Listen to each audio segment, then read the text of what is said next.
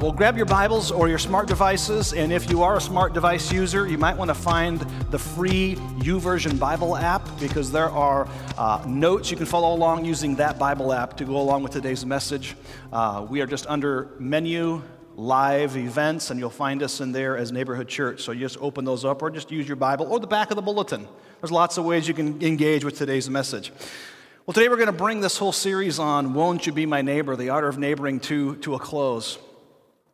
And what we've been talking about is we are Neighborhood Church. We are moving into our new campus as a Neighborhood Church, but this move is not just a physical move from here to there.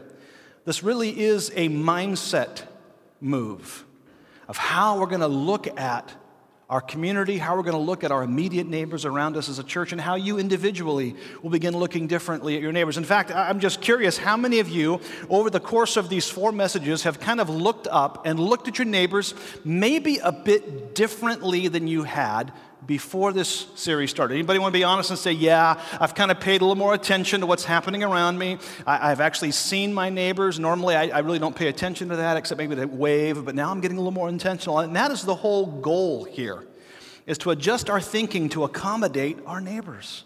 Because when Jesus summed up the whole of the Old Testament, which was his Bible in the day in which he ministered, he said everything hangs on these 2 commands: love God and love your neighbor. And as Christians, I think we do pretty good on loving God, but we have fallen short on loving our neighbor as ourselves. And it's time to gain some ground back. Because one of the things, friends, that mark us as Christians, Jesus said, by this they will know you are my disciples or my followers. And what was the by this? It was love. It was actually having an interest in people that had no self-serving goal in mind. It was just to love and to become a better neighbor to those around us. So last week we looked at some barriers that keep us from being good neighbors. And today I want to talk about now some good habits. Some good habits of being a good neighbor. See, there was a dad of a couple of girls, and he recognized that he just wasn't becoming the dad he wanted to be. And I know as a dad personally, and some of you men can relate to this, we always feel like, man, there's probably more I could do. Well, this dad just said, you know what, I got to get intentional, because just having good intentions isn't enough. I need to create a plan. And so he sat down and thought, what is it that my daughters really need from me? What can I do to intentionally be a better dad? And so he created a simple strategy, and it was 4 rhyming words, because he knew, being a guy, it needed to be simple and something he could apply rather quickly right into the lives of his daughters. And so he came up with 4 words that would help him do that. And the first one was that he would stay in his girls' world rather than being wrapped up in his own, his world of career and business and hobbies, that he would stay in their world and get interested in them. Then he discovered that he wanted to pray, that he would pray consistent and specific prayers for his daughters. The third thing was that he would take time to bless them, to say words that would encourage them and build them up, words that would bless them, words that would call them up. And then finally, he said that he would play, that he would intentionally play with his daughters, because as a dad, he kind of struggled with how to do that. And so he said, I'm just gonna have fun with them. I'm gonna play. And so as he began to follow his 4 simple habits of being a better dad, he noticed it wasn't as hard as he thought to do these things. And then he discovered that those 4 same things applied to his marriage, began to improve the relationship he had with his wife. And then those same concepts that he began to develop with his daughters also began to change how he looked at his friends and his coworkers and even his neighbors. And he said, wow, these concepts of being in their world and understanding where they're at and trying to place myself available to them with no agenda made a big difference in the relationships he had with his friends. And as he began to pray for his friends or his spouse or his coworkers, how that began to change his heart toward them. And he noticed that it wasn't what started out as a strategy to be a better dad began to make him into a better man relationally in all the avenues of his relationship. And so as I was reading his story, I thought, what if we applied these habits of being a good dad to being a good neighbor? So we're going to take some time today, and there's some fill in the blanks in your bulletin if you want to fill in those, to break this down, to improve our art of neighboring. So when people look at us, they would actually say, hey, won't you be my neighbor? There's something about you that is compelling to me. Won't you be my neighbor? So as we close this series today, here's the first habit. The first one is this: stay. To love your neighbors by getting to know them. Love your neighbors by getting to know them. Staying is loving your neighbor by basically learning about them. Last week I challenged us all, including myself, with the neighborhood map, where, and in fact there's kind of a version of the neighborhood map right now in your bulletin as an insert. And last week I just simply asked, how many of you can name the 8 neighbors that live around you? If you live in a traditional neighborhood block, your house, and then you have neighbors on all sides of you. And I just said, how many of you might know their name? How many might know some basic information about them besides just looking out your window at them, things you would discover through a conversation? How many know their histories, their hurts, or their hopes, their hobbies? How many of you would have gone at that level with your neighbors? And what we've discovered is more and more folks have taken this survey is that not many of us neighbor as we should. And staying just means being willing to enter into their world. And what I talked about last week specifically was, as a neighbor, what can we do more intentionally to step into their stories, into their world, and get to know them? And so it was a goal to say, hey, we're going to get more intentional. We're going to stay. We're going to get to know names. And then once we get to know names, we're going to get to know histories and hopes, and maybe even eventually hurts that are the neighbors around me. Because that's all a sign of the fact that you care. Because it's not enough to fall in love with the idea of neighboring. We have to do something more. In fact, knowing your neighbor's name could be one of the most important first steps to being a missionary to your neighbor. When it comes to missionally living, just being on purpose for God's kingdom, it starts by knowing their name. Because how can you love somebody when you don't know their name, right? If we're called to love our neighbors, it starts by getting to know them.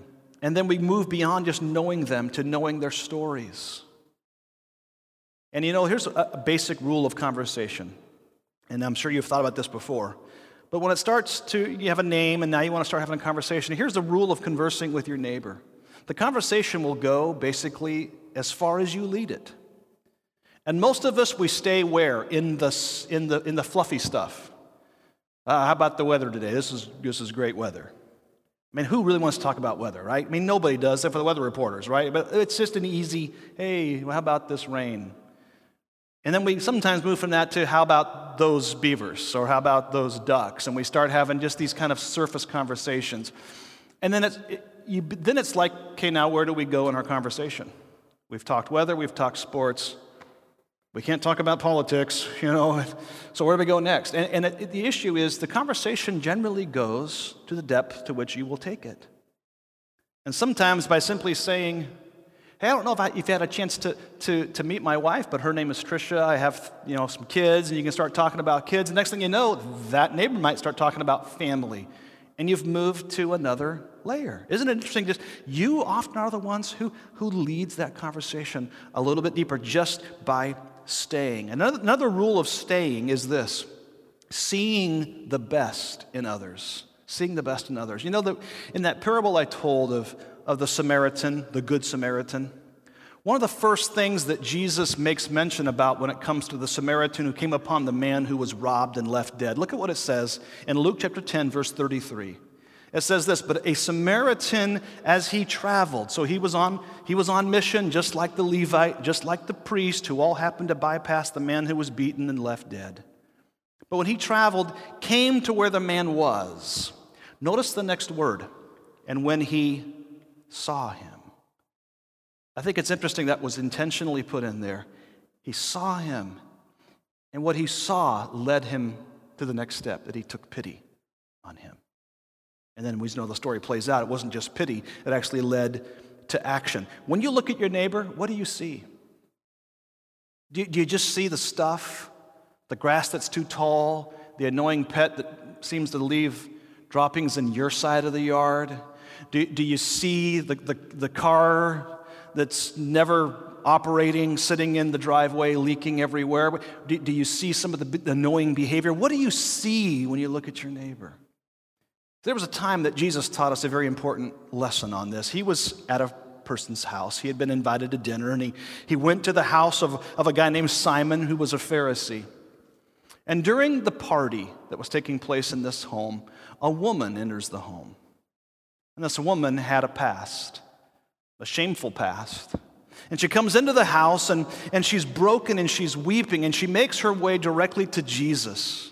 And as he's seated and reclined at the table, she comes behind Jesus, and she's crying, and the tears begin to wet his feet. And then she washes his feet with her hair, and she's kissing his feet, and she begins to pour perfume on his feet. And the host, Simon, when he looks at this woman, all he can see is her sin, her shame, her past.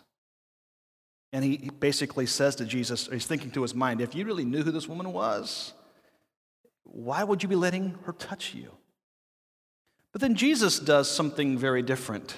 He sees a different perspective on this woman. He doesn't see her sinful past. No, he sees a future. He sees her heart. And in Luke 7:44, of where this passage is found in Luke 7, just listen to what Jesus said. He says that he turned toward the woman and he said to Simon, do you see this woman? And when he asked Simon that question, it wasn't like, are your eyes working? Can you physically see? That wasn't the point. The point was, do you see as I see? Do you see this woman? Can you see past her shame, her hurt, her sin? Can you see her as I see her, as somebody who's worthy of being attended to, somebody who's worthy of salvation? And we apply that to our neighborhood. And I know sometimes you have neighbors that maybe annoy you. And when you look at them, you're looking at them through eyes that are accusing and making assumptions. And maybe it's just time to say, whoa. How does Jesus see my neighbor? How can I begin to see the best? It's easy to see the worst, but how can I try harder to see the best in my neighbors? And staying also requires this. Not only that we see the best in others, but that we listen well. We, as Americans in our culture, we've not got very good at listening. We have more and more ways to communicate, but we don't do a very good job at listening. In fact, if we are listening, if it appears as though we're listening, what we're actually doing is thinking about what we're going to say next. Isn't that true? You might think you're listening, but you're actually thinking about what you're going to say in response to what this person is saying, and you really weren't listening to them. And staying with our neighbors requires that we listen well. I think sometimes we try too hard to be interesting to our neighbors. I think, what am I going to say? What am I going to do? How am I going to be interesting to them? Maybe the point is just show interest in them by listening to them, listening to their stories, listening well for the point of getting to know them. Because oftentimes when we listen, we're listening for two things: how we're the same and how we're different. And depending upon the balance of those two, how much we're similar or how much we're different, we make assumptions based on the balance of those two things. And so we start thinking, let's just start listening and hear. You'll be amazed at what you discover as you just listen well to your neighbors. So the first habit, to stay, to get to know your neighbors. The second one is this, to pray. Love your neighbors by praying for them. Every single one of us sitting in this room have something in common. At the base of our heads, there's a bundle of nerves. And within that bundle of nerves, there is something called the reticular activator. And what this thing does for us, you may not even have thought about this thing before, right? But what it does for us is it helps us to filter out what's happening around us. Because every day you are barraged by all kinds of sights, all kinds of smells, all kinds of stimuli, all kinds of information. And the job of this reticular activator is to help you to filter out unnecessary information. Otherwise, what would happen? It would be as though you were getting every single radio station that is broadcast at the same time. But thankfully, we have a tuner that helps us to tune into a station, right? So we have this thing inside of the base of our head that helps us to tune into certain things and therefore tune out things that aren't important. But here's how we know that this thing has worked. Some of you have a love for, let's say, horses. And so as you're driving around, guess what you see more than maybe somebody who doesn't really care about horses. You see horses. That's why when you're riding in a car with somebody, you can say, hey, did you see that? And they might say, what? Right? You saw it because you were tuned into it, but they didn't see it. Or maybe you've seen it this way. You decided to buy a new car, a certain make and model of a car, and next thing you know, you've seen a lot of that make and model of car all around you. You didn't really pay attention to that make and model before you had an interest in it, before you bought one. Now it's like, man, that car is like everywhere. I thought I was going to be unique and be the only one who had this car. What happened is when you had an interest, it opened a window, and you began to allow more information about that thing into your brain. And so your brain has a way of filtering. But here's the thing. It oftentimes filters out stuff that you should have been paying attention to. Now, let me bring this to a context of faith. Prayer has a way of opening windows of things that we have previously shut out. As you begin to pray for your neighbor, it begins to open a window of interest into what's going on in their life. And all of a sudden you find yourself looking more in the direction of your neighbor, not to stare at them or to gossip or to stalk them, but all of a sudden you're paying attention now to things that maybe you hadn't paid attention to before because now you're praying for your neighbor. And it opens up a window. In fact, Paul says it this way in Ephesians chapter 1, verse 18. He says, I pray that the eyes of your heart may be enlightened. Friends, it's time for our hearts just to be enlightened to what's going on around. Not only about what God is doing, but what God is doing in the lives of our neighbors. And sometimes just by praying, it begins to open a window of interest. And prayer is vital because it helps us to refocus how we see people. And maybe even how we see them the way God sees them. Because here's something I've found to be true personally, and maybe you have as well.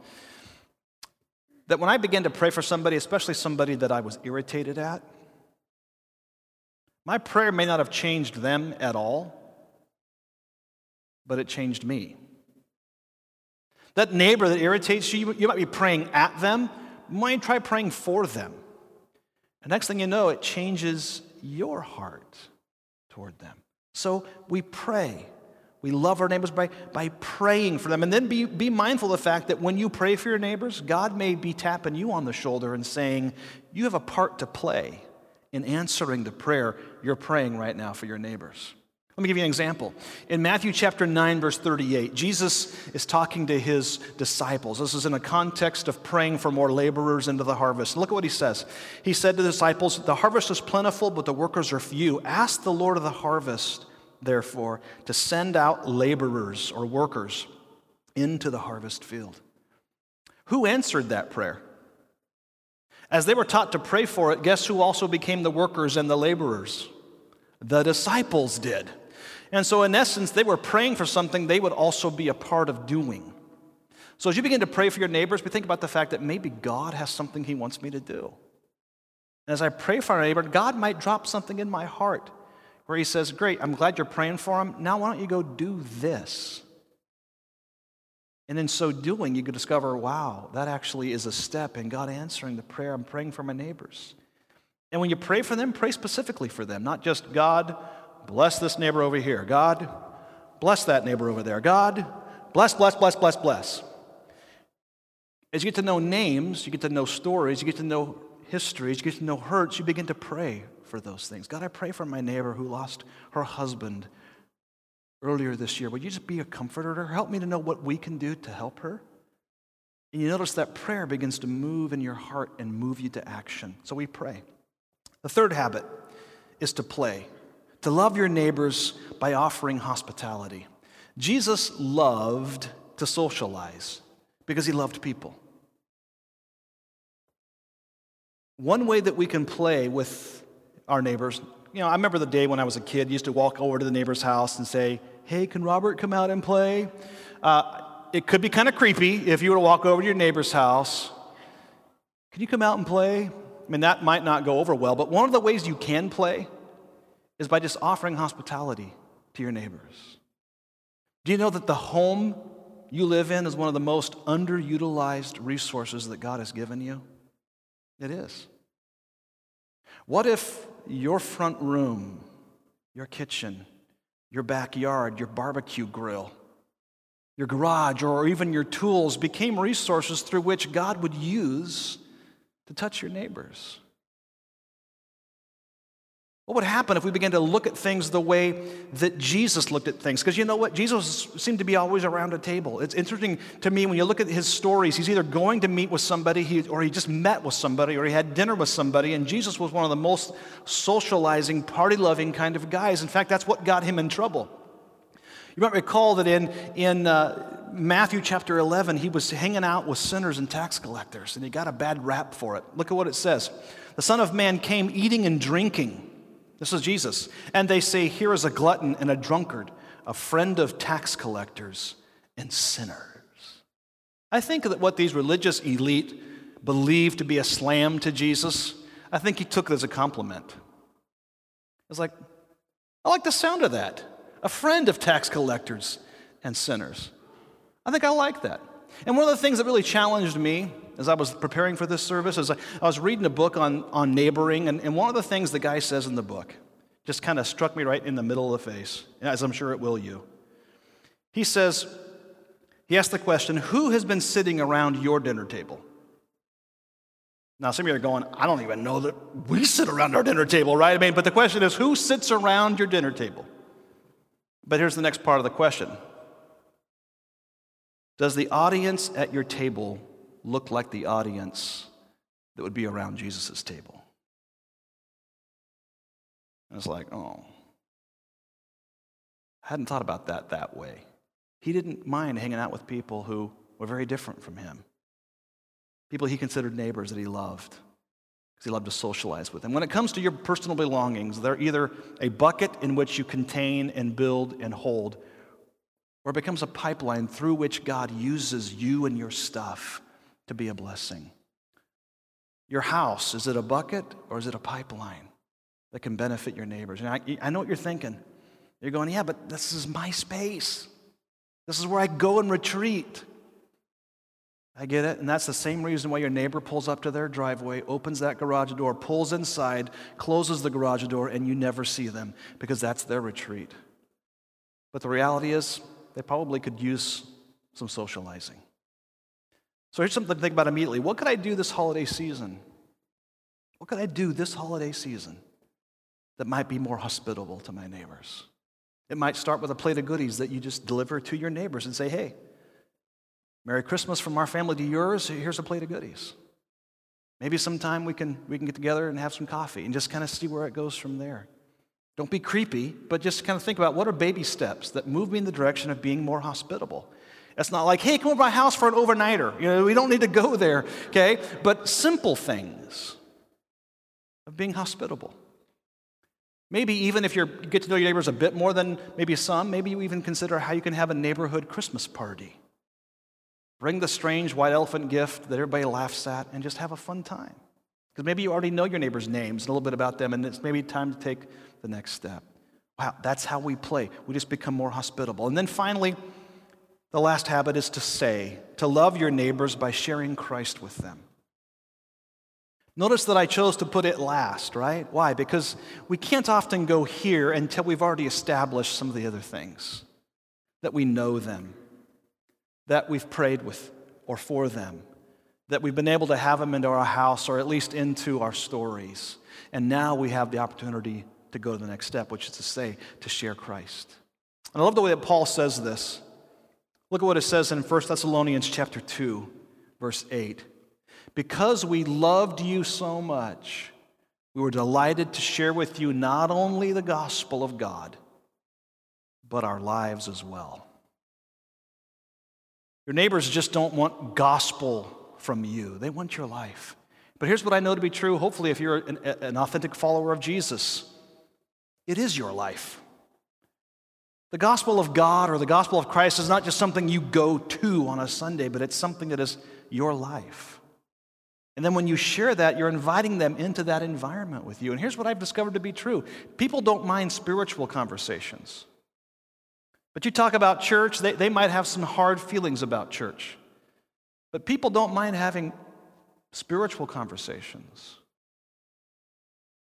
In fact, sometimes they're having a spiritual conversation and they don't even know they're having a spiritual conversation. But we have been taught not to go there. We've been taught the culture doesn't want to hear your story. In fact, to quote the great American philosopher Forrest Gump, listen to what he said. If you go to the zoo, always take something to feed the animals, even if the signs say, do not feed the animals. It wasn't the animals that put them signs up. Right? So here's the truth. You might think the culture says, just to hold your tongue. Don't talk about that stuff. Nobody cares about it. And so our culture puts up signs that says, don't talk about spiritual things with your friends or your neighbors. But the truth is, it wasn't your friends or neighbors that put those signs up. People don't mind having authentic spiritual conversations. In fact, Jesus teaches us a lot about that, and we're going to wrap it up with this really quickly. But in John chapter 4, Jesus has a conversation. And you could call it a neighbor, but really this wasn't a neighbor at all. This was a Samaritan woman who most Jewish people would not be hanging out with, especially a rabbi like Jesus. But he sees her as a neighbor. That's kind of the reverse of the Good Samaritan story. Now it's Jesus being a good neighbor to a Samaritan woman. But we find it in John chapter 4. And in this passage, we're going to learn quickly just six things that we can learn about conversations from Jesus. Here we go. First one is this. Jesus crossed barriers to meet people on their own turf. Let's look at it. John chapter 4, verse 4. Now he had to go through Samaria. Now, it wasn't that Jesus had to go through it. Okay, there was a path that all the Jews used that went around Samaria because you didn't walk through there. Jewish people wouldn't even walk in Samaritan territory because they would become unclean. But Jesus had to. Why? Because he had to. There was a woman waiting by a well that needed to have a conversation with him. So he had to walk through Samaria. So he came to a town in Samaria called Sychar, near the plot of ground where that Jacob had given to his son Joseph. Jacob's well was there, and Jesus, tired as he was from the journey, sat down by the well. It was about noon.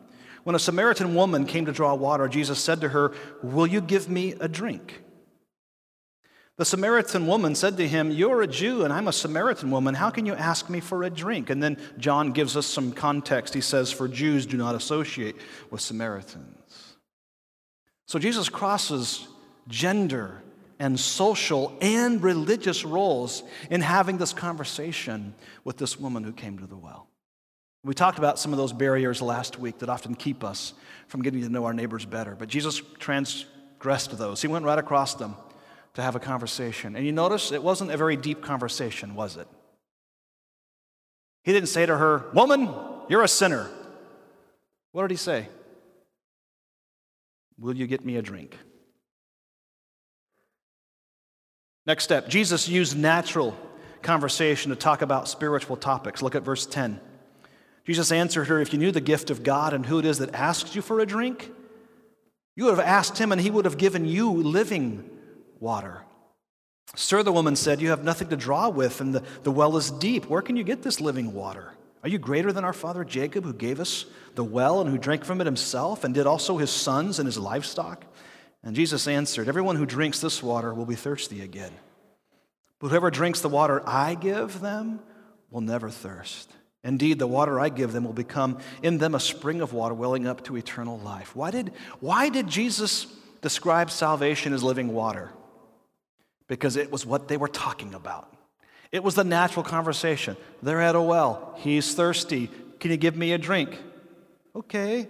Drink." And that led to a conversation about spiritual things. Jesus just kind of stepped into the natural conversation and began to take that conversation a little bit deeper. And they were already talking about that water, so he just spiritualized it. And friends, you know what? There are some common life events that you and your neighbor have in common that if you begin to talk through those, you'd be amazed how quickly those could become a springboard to a conversation about spiritual things. I'm not saying it has to go directly to, "Hey, will you go to church with me on Sunday?" But there's interesting ways that God can take normal conversations as a springboard to have conversations about faith. Number 3, if Jesus saw that his approach wasn't working, then he didn't force it. Notice where it goes in the story now, verse 15. The woman said to him, "Sir, give me this water so that I won't get thirsty and have to keep coming back here to draw water." So apparently she wasn't getting it, his communication about living water, that's me, and she was like, I want this water. And he's like, okay, this isn't working. So what's he do? He told her, go, call your husband and come back. Different approach. He realized she wasn't getting what he meant, so he changed the subject to something, well, a little more personal than water. Which brings us to the next point, number 4. Jesus focused on her life. Verse 17, I have no husband. She replied, Jesus said to her, you're right when you say you have no husband. The fact is, you've had 5 husbands, and the man you have is not your husband. What you have said is quite true. Now, okay, side note, this is Jesus, okay? So don't go have a conversation with your neighbor about how many wives or husbands or relationships they've had, because I'm just telling you that's going to be a closed door right there. But for Jesus, he's God, so he kind of knew what he was doing here. So he began to go. But what did he do? He stepped into her life. He began to focus on her life. And when you learn your neighbor's histories and hopes and hurts, it's amazing how conversations can begin to minister to them. Because if you listen to people well, they'll begin to give you keys to begin to speak to where they are in their life. And sometimes something as simple as, you know what? I'm going to pray for you this week. I know that must have been hard. That segue, you never know where that conversation could go. But focus on their life. Number 5, Jesus gently corrected her misunderstanding. So, verse 19, she didn't really care where this conversation was going, so she's about to redirect, all right? So she says, Sir, the woman said, I can see you're a prophet because you just told me everything about me. Not comfortable. So our ancestors, she just totally changes the subject now, diverts the attention away from her. They worshiped on this mountain, but you Jews claim the place where we must worship is in Jerusalem.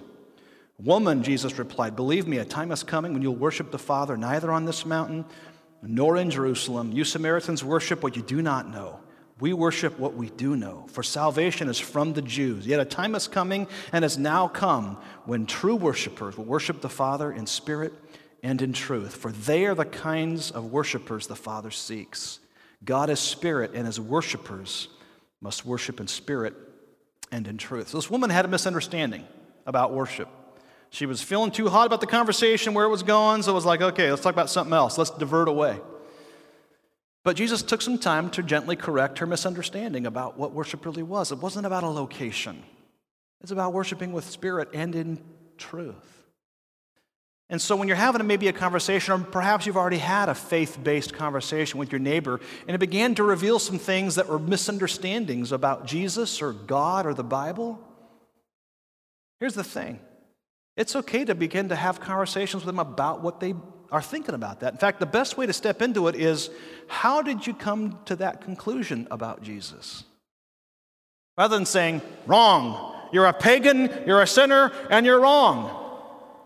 Just say, hey, how did you come to that conclusion? And begin to allow them to talk into what happened. Maybe you hear stories about why they hate church today. And rather than trying to defend church, you hear their story about, well, if I went through that, I think I would be hurt too. I'm sorry that was your experience, but that is not who Jesus is.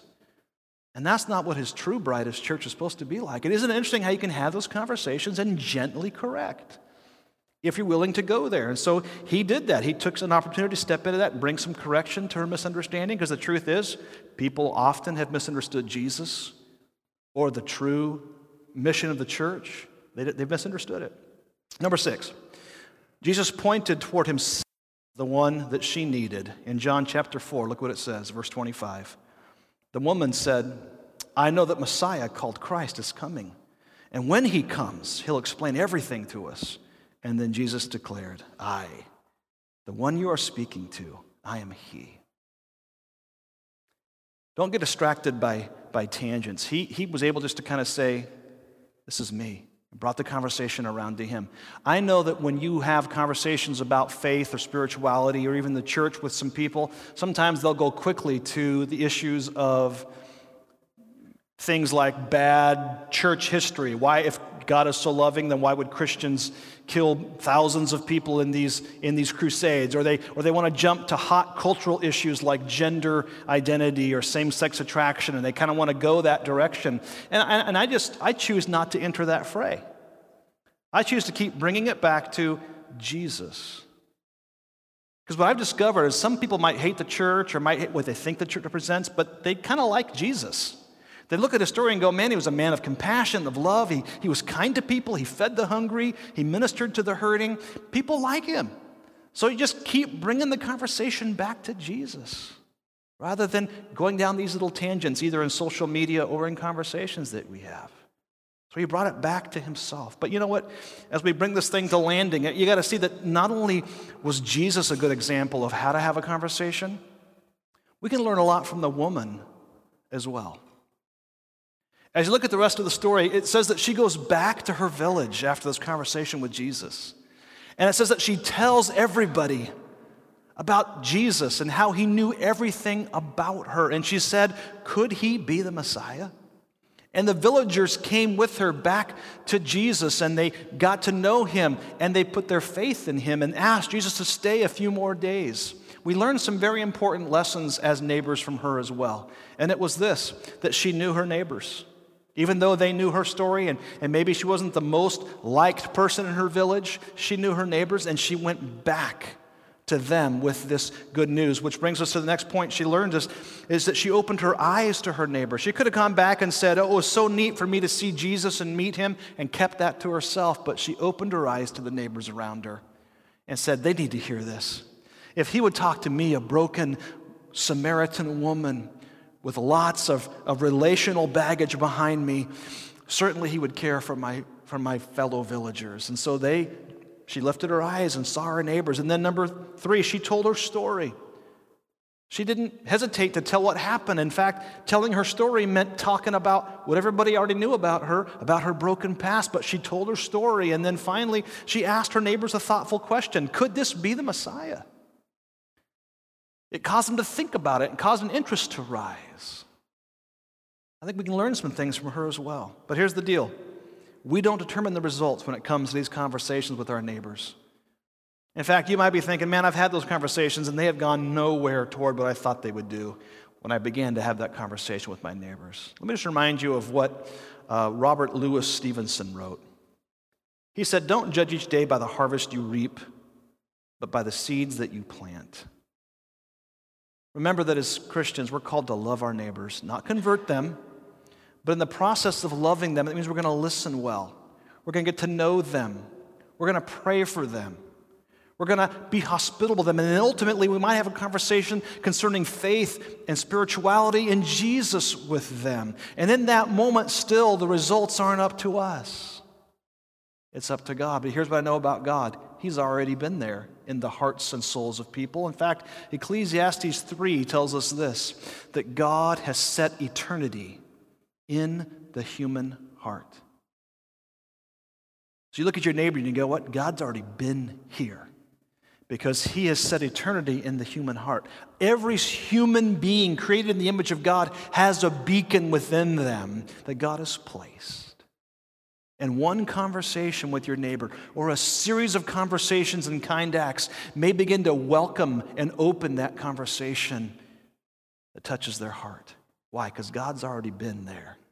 Can you believe God's work in your neighborhood? I told us last week, it's no mystery that you are living where you're living. God has set that into motion, even choosing your neighbors and even knowing the hearts and lives of your neighbors. So it's time for us to lift our eyes and to see them. So don't try to win them. Just start by loving them. And when you love them, through staying and praying and playing and saying, have an opportunity to talk about faith, you're doing the habits of a good neighbor. Let's pray. Father, today, it's not enough for us to know how to be a good neighbor. It's not enough to know that we should love our neighbor as we love ourselves. It's time to do something with that love. We know, God, that we cannot passively love our neighbors. that if we are to do what you told us, to love our neighbors as we love ourselves, that's going to call us to action. That's going to cause us to know their names, to step into their stories and know their histories and their hurts, and maybe even their hopes. And then through that, being able to have conversations about faith and life and you. But it all starts with love. God, help us not turn our neighbors into projects. That's not the point. They're people. People worthy of love, regardless of their race, their gender, their lifestyle. They're worthy of love. Unconditional. But that love cannot be passive. So help us this week to be thinking about what is it that I need to do. Maybe it starts by just seeing my neighbors in a different light. Maybe it needs to be a challenge to pray for them. Or for some, it's time to open their homes and their hearts and invite them in. So God, we just pray you'd help us. Jesus, you were a great neighbor. What a perfect example. You hung out with people because you loved them, not because you had an agenda for them. But because of that genuine love, the conversations went deeper. So God, help us. As we come to a close of this series, may it not just be something that we look at as a wonderful teaching, but God, help us to apply it, to do what it says.